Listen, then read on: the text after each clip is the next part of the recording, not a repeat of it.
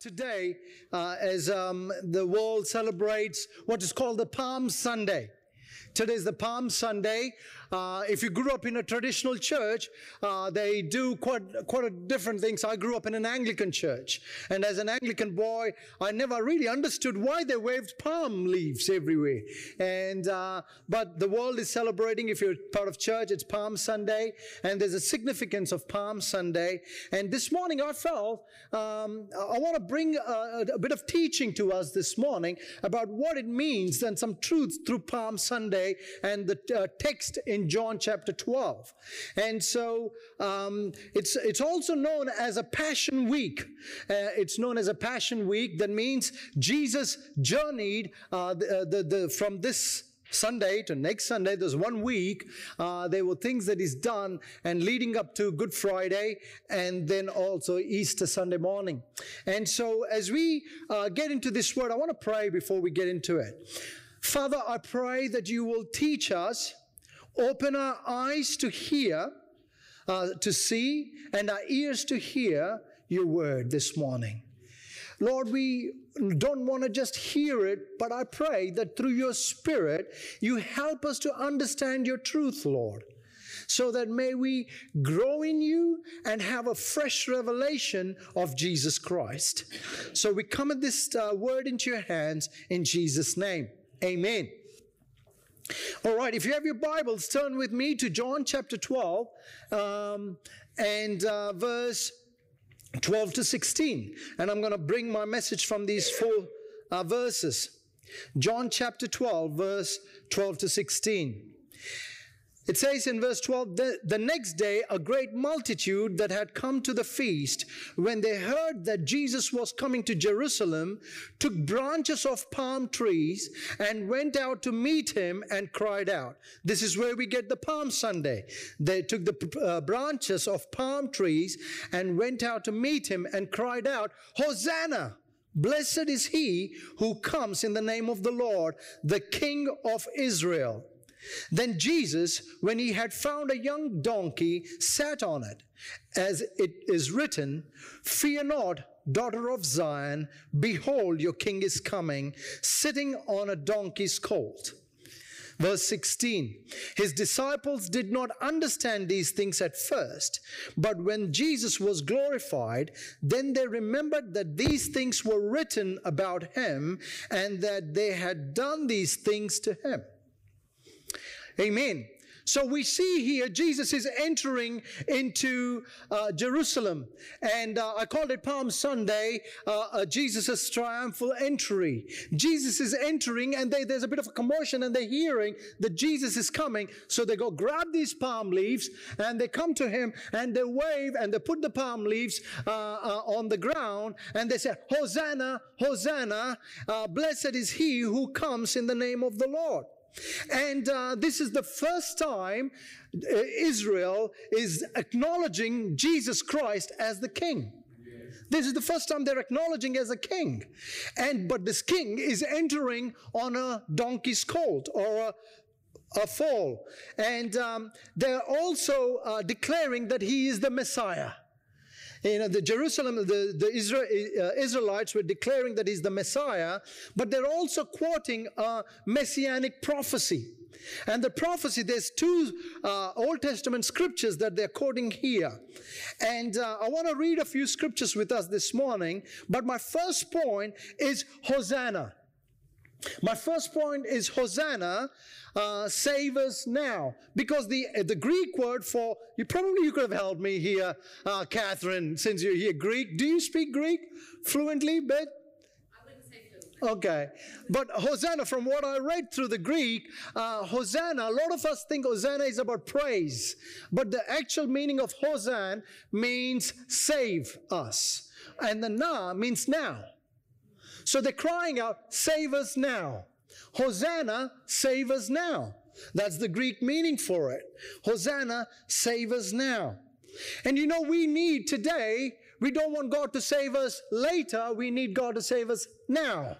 We don't need help later with the pandemic. We need help now. Amen. So we need that. They're saying, save us now. That means they're acknowledging the kingship of Lord Jesus Christ. And they're saying, save us now. Now they're quoting this scripture that you find the same scripture in Psalm 118 verse 25. So if you can go to Psalm 118 verse 25, please. Silvana. Thank you, honey.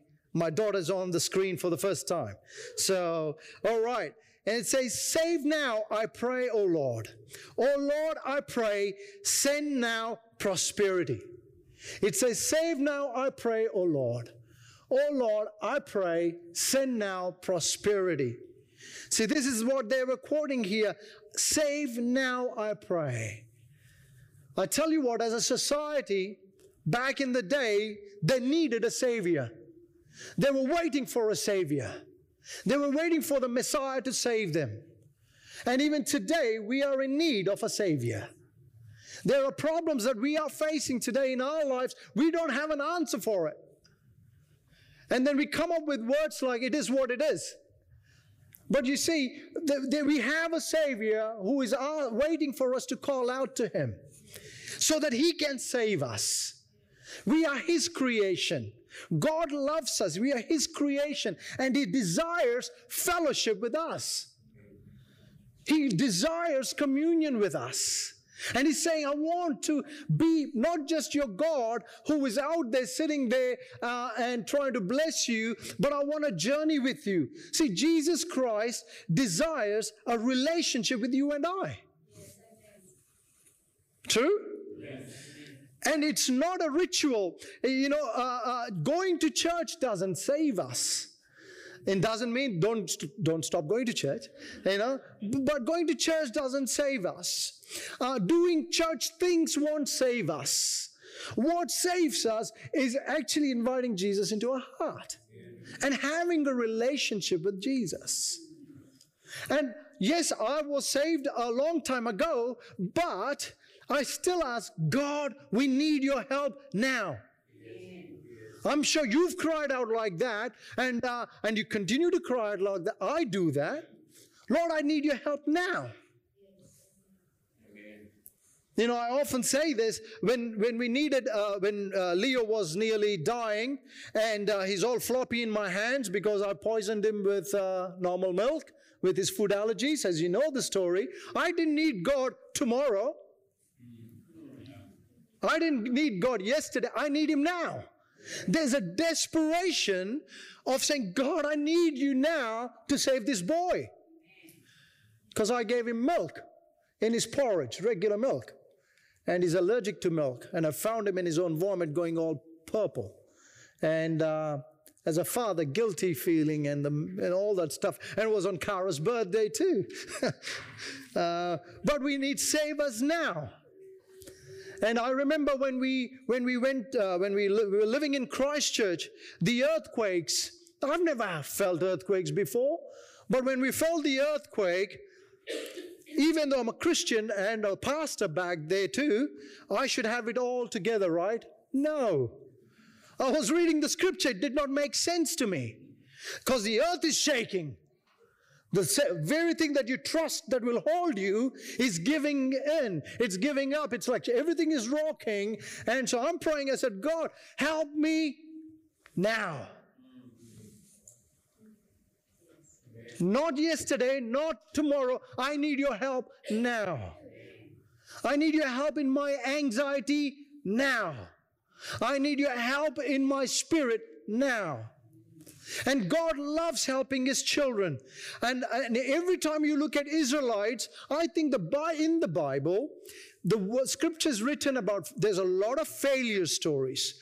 And you look at the Israelites, how miserably they failed, yet God was amazingly faithful to them. And it just tells a story that we as people are fallen people. But we need a Savior to help us. In Psalm 107, verse 11, I want to pick a few scriptures. These are prayers of the Israelites. And it says, because they rebelled against the word of God and despised the counsel of the Most High, Therefore he brought down their hearts with labor. They fell down, and there was none to help. Then they cried out to the Lord in their trouble, and he saved them out of their distress. Isn't that wonderful? That every time Israel struggled, God helped them. In verse 19, we're going to jump to verse 19. Then they cried out again. Then they cried out to the Lord in their trouble, and he saved them out of their distress. He sent his word and healed them and delivered them from their destruction. I love that part. He sent his word and he healed them. You know, we are to cry out to God. Amen. Hosanna, Hosanna. God, save us now.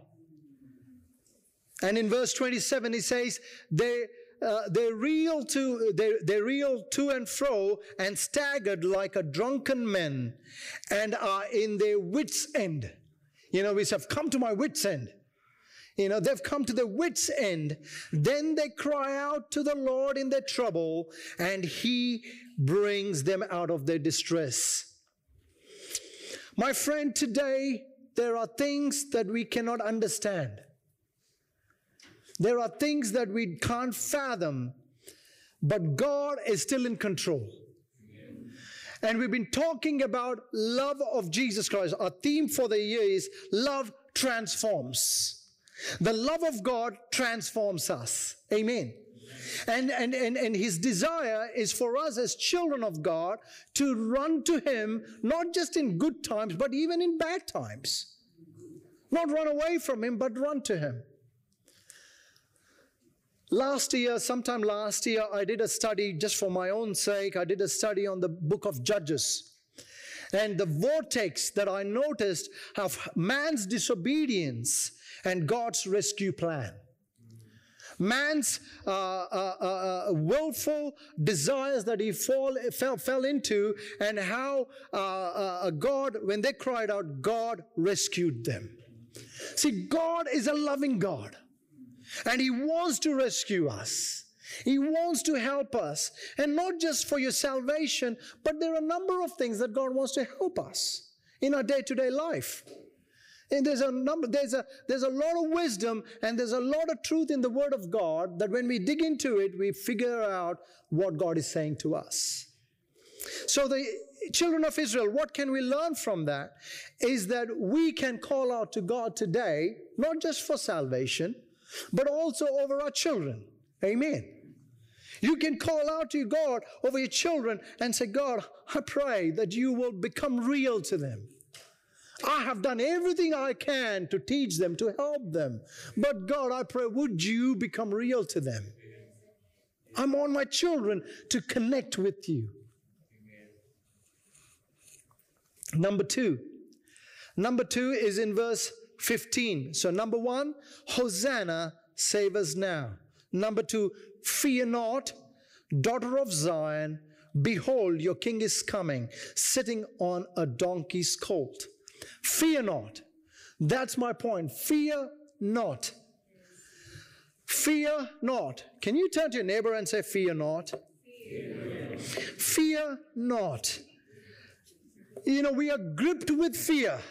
We are gripped with fear because, we are, this pandemic, this whole thing, we're gripped with fear. Fear of, are we going to lose money? Fear of, are we going to lose health with stress? There's so much anxiety and fatigueness that's actually hitting our nation. I talk to a lot of pastors. I talk to people. That's what I do for a living. And there's a fatigueness. And there's it's hit people and they're struggling and it's manifesting in different ways. And people are doing things that you don't expect them to do because of certain pressures that we are going through. But the Bible is saying, fear not. Amen. I love that. God, it's a command. It's a positive command. He's saying, fear not in the midst of your storm. Fear not. In the midst of, you may get a report from a doctor which is not right. Now, most of you know the story, or probably you may or may not know, but before I had my surgery 5 weeks ago, For 3 years or so, I've had this mysterious pain in my stomach. And it was on and off, quite intermittent. And so me being me, I said, oh, well, take some painkillers, move on. And that's what I did. And when it got real bad, took myself to A&E. They fixed me up with some morphine. It felt good. Morphine felt good. And I said to people, I said, when they put you on morphine, it's like you're hearing Jesus so clearly. It's a joke. Yeah. And they put me on morphine, and then they sent me home the next day. And that happened 3 times, actually, over the period of 3 years. And I got used to it so quickly that I went to the hospital one night, midnight, and then they released me by 11 a.m. because they said, you're fine, there's no pain. They thought it was stress, so they released me, and I left. And I carried on did my meetings in the evening the same day. I wore a shirt not to show all the stuff that, they put in IV stuff. And I carried on meeting. But September last year, I was sensing, I said, there's something not right in my stomach. And so I asked my doctor, I said, can I get a test done? And she said, Peter, I think it's stress. I said, I don't feel stressed. And she goes, but your body feels stressed. I said, okay, you're my doctor, you tell me. And so I got an endoscopy done. Put a pipe through, looked in my stomach. And you have the waiting period. And then the doctor said, hey, it's cancerous. And so 48 hours, I was living in that mindset of it's cancer. And I'm thinking, I've got a 13-year-old, 10-year-old, and a 7-year-old, and I've got one wife, godly order. What am I going to do? How am I going to look after them? And the fear gripped me. Fear gripped me. 48 hours of fear gripping me, and I'm going, what am I going to do if I die? Because death is inevitable, right? What am I going to do if I die? And so I had to really go to God and say, God, would you help me with fear? More than the cancer, fear was killing me. More than the cancer, fear was really killing me. And it was killing me softly. Softly, with this song. Some people got the lyrics. Anyway, that's good. Good to have fun in church, true, isn't it? Yeah? Okay. It is good. Trust me, it is very good. Good to have fun. And so the fear was killing me, and I had to go to God and say, God, would you please help me with this fear? And look at the promises of God. We sang the song, Promises of God. See, faith comes through the Word of God. Amen. Fear and faith are both contagious. Amen. What pleases God is faith. Faith is not hyping myself up.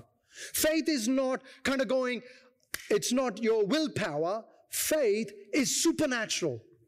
Faith is like a muscle that you need to exercise. You don't exercise that muscle of faith, it remains dead. So faith without action, the Bible says, is dead. Amen.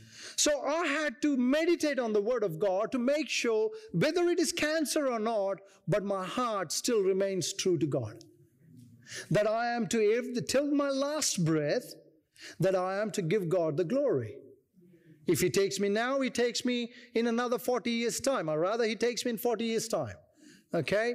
But my desire is that every breath I live and breathe, I want to glorify Jesus with my life. Joshua chapter 1, it's not on your screen, but Joshua chapter 1 and verse 8 and 9. I love this. It says, this is God, right, talking to Joshua now. This book of law shall not depart from your mouth, but you shall meditate in it day and night, that you may observe to do according to all that is written in it.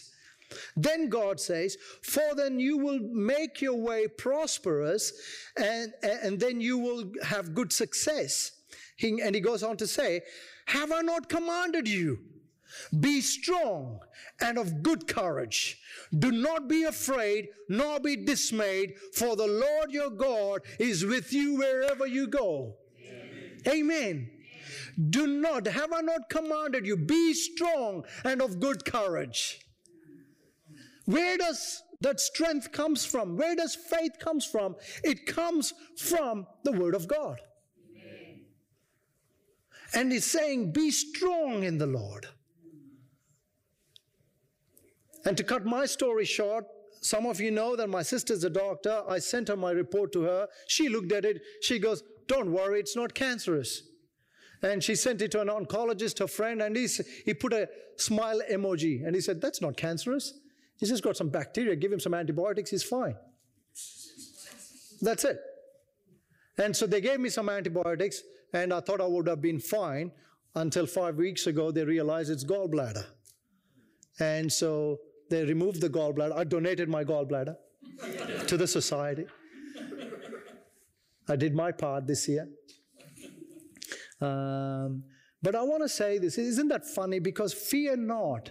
Because just as faith, fear is contagious.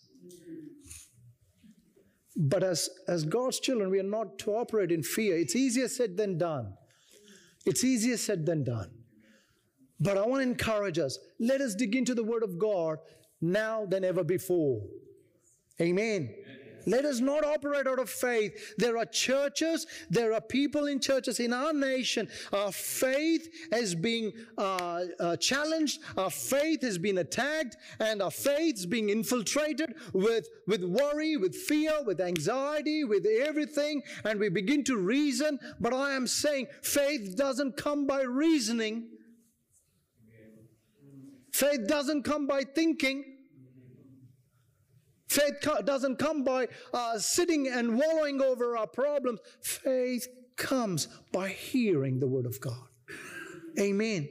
So be strong. Amen. Fear not. So my first point is Hosanna, save us. Second point, fear not.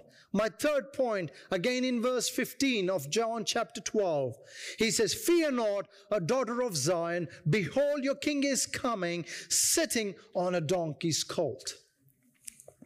He's saying, behold, your king is coming, sitting on a donkey's colt. Now, the same scripture, they were singing that out, praising that out, is referred to back to Zechariah chapter 9 and verse 9. Can you go to Zechariah chapter 9 and verse 9, please? There you go. It says, rejoice greatly, O daughter of Zion. Shout, O daughter of Jerusalem. Behold, your king is coming to you. He is just and having salvation, lowly and riding on a donkey, a colt, the foal of a donkey. So they were singing and they were saying, behold, the king is coming, sitting on a donkey's colt.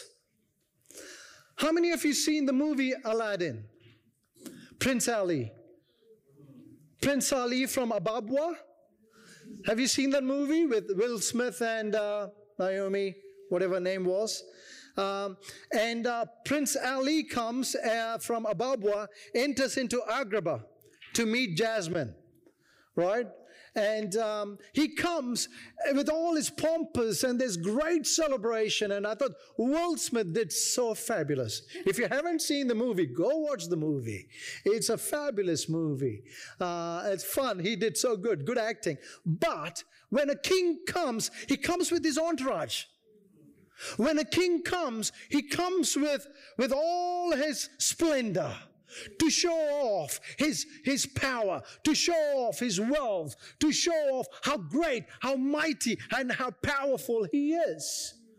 Now, in India, India has a lot of rich history. I come from India, and we got a lot of kings, and they fought the British Army. We got the freedom, amen, you know. But you see, the kings, when they came, the king always, you could easily spot the king because the king's horse or the chariot was above every other one in the army. This, you have the horseman, then you have the military guy, but the king is above everyone. So everyone knows who the king is. That's how a king comes. You look at if the queen walks in today, or the queen visits us, and the queen, her entourage, when Will got married, William and our good friend William and Kate, when they got married, the entourage, the pompous, and there's a whole rigmarole, and it looks splendid, it looks fantastic. But with Jesus, the Bible says when he comes, amen, when he comes, he doesn't come, as my point there, it says, not as we imagine. He won't come. And he came, as we know, the Bible says he came as a little baby in a manger. Amen. But then he's come on a donkey. And so he doesn't come as we imagine. People say today, when is Jesus coming? I don't know. I don't know when he's coming, but guess what? He is coming one day. He is coming. But we are to keep our eyes on Jesus. Amen. So the king will come, but not as we imagined. And this king, Jesus, when he rode, he didn't ride a horse or on a chariot. He rode a donkey. And why he chose a donkey, that's another story for another day. But he came with humility. He came on a lowest of the lowest. They used to put weight on a donkey to carry the weight as they traveled. And Jesus sat on a donkey and he traveled into Jerusalem. He's not going to come as you've imagined and I imagine, but he's going to come. And the question I have, I don't want to freak you out, but I want to say, are we ready for Jesus' return? Isn't that cool? What if he comes now? Are we ready? Are we living our lives as if we are ready for his return today? I remember when pandemic hit in, of course, we heard in Wuhan, in China, and it was spreading. Even I said it won't hit here, and no big deal. That was December 2019. March 2020, we as a nation went into lockdown. And everyone was surprised, like, I did not expect that would happen here. It will happen. He will come one day. Amen. Number 4, and my last point, is Jesus is revealed, not just explained. Jesus is revealed, not just explained. I say that because you can't teach about Jesus, because you need a revelation of Jesus. Because teaching is important, but teaching alone, teaching can give you information. Amen. It can give you information, but not revelation.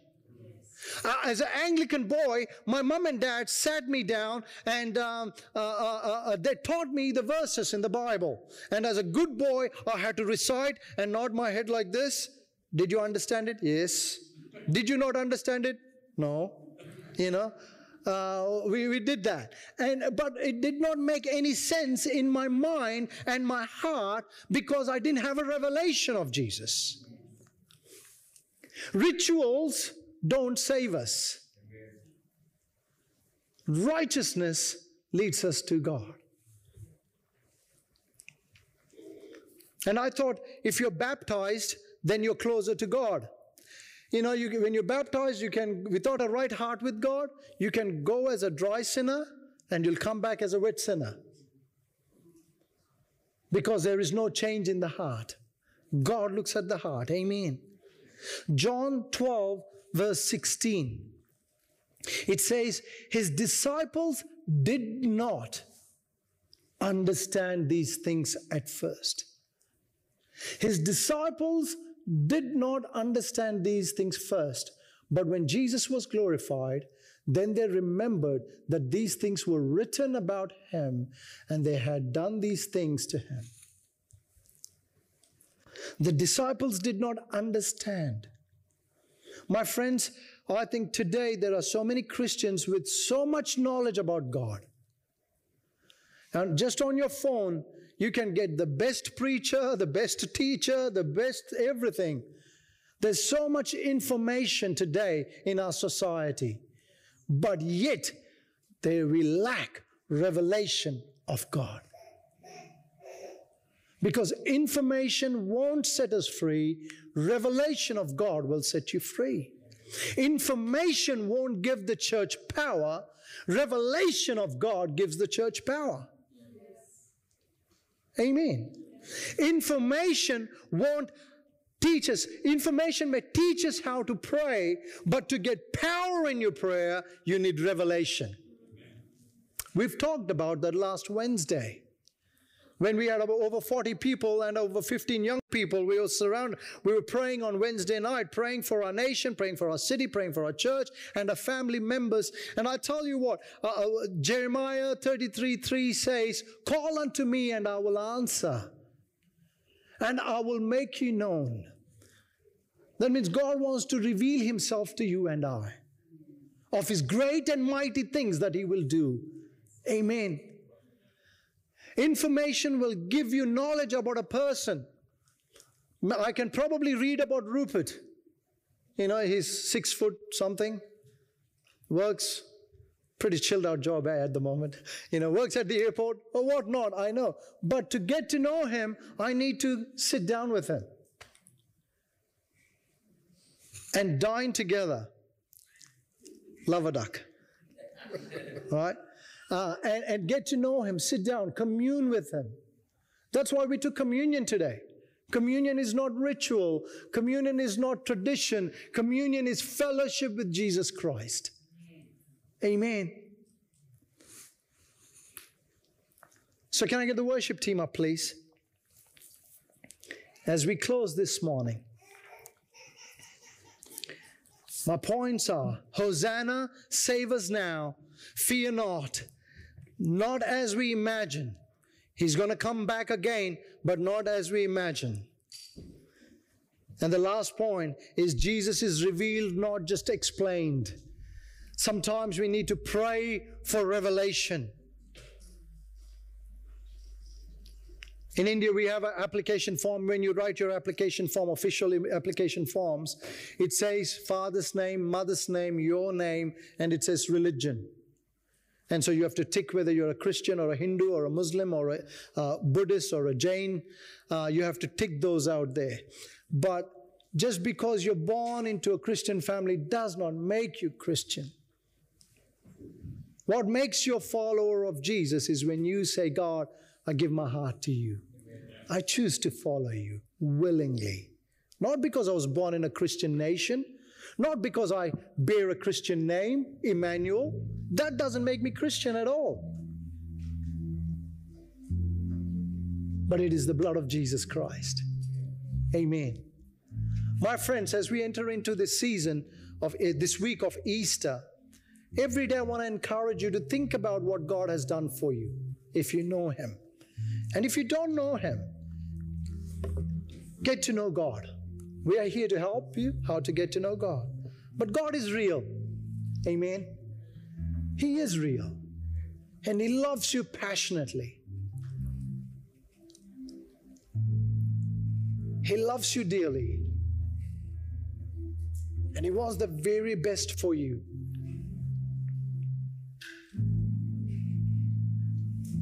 Great is your faithfulness. Amen.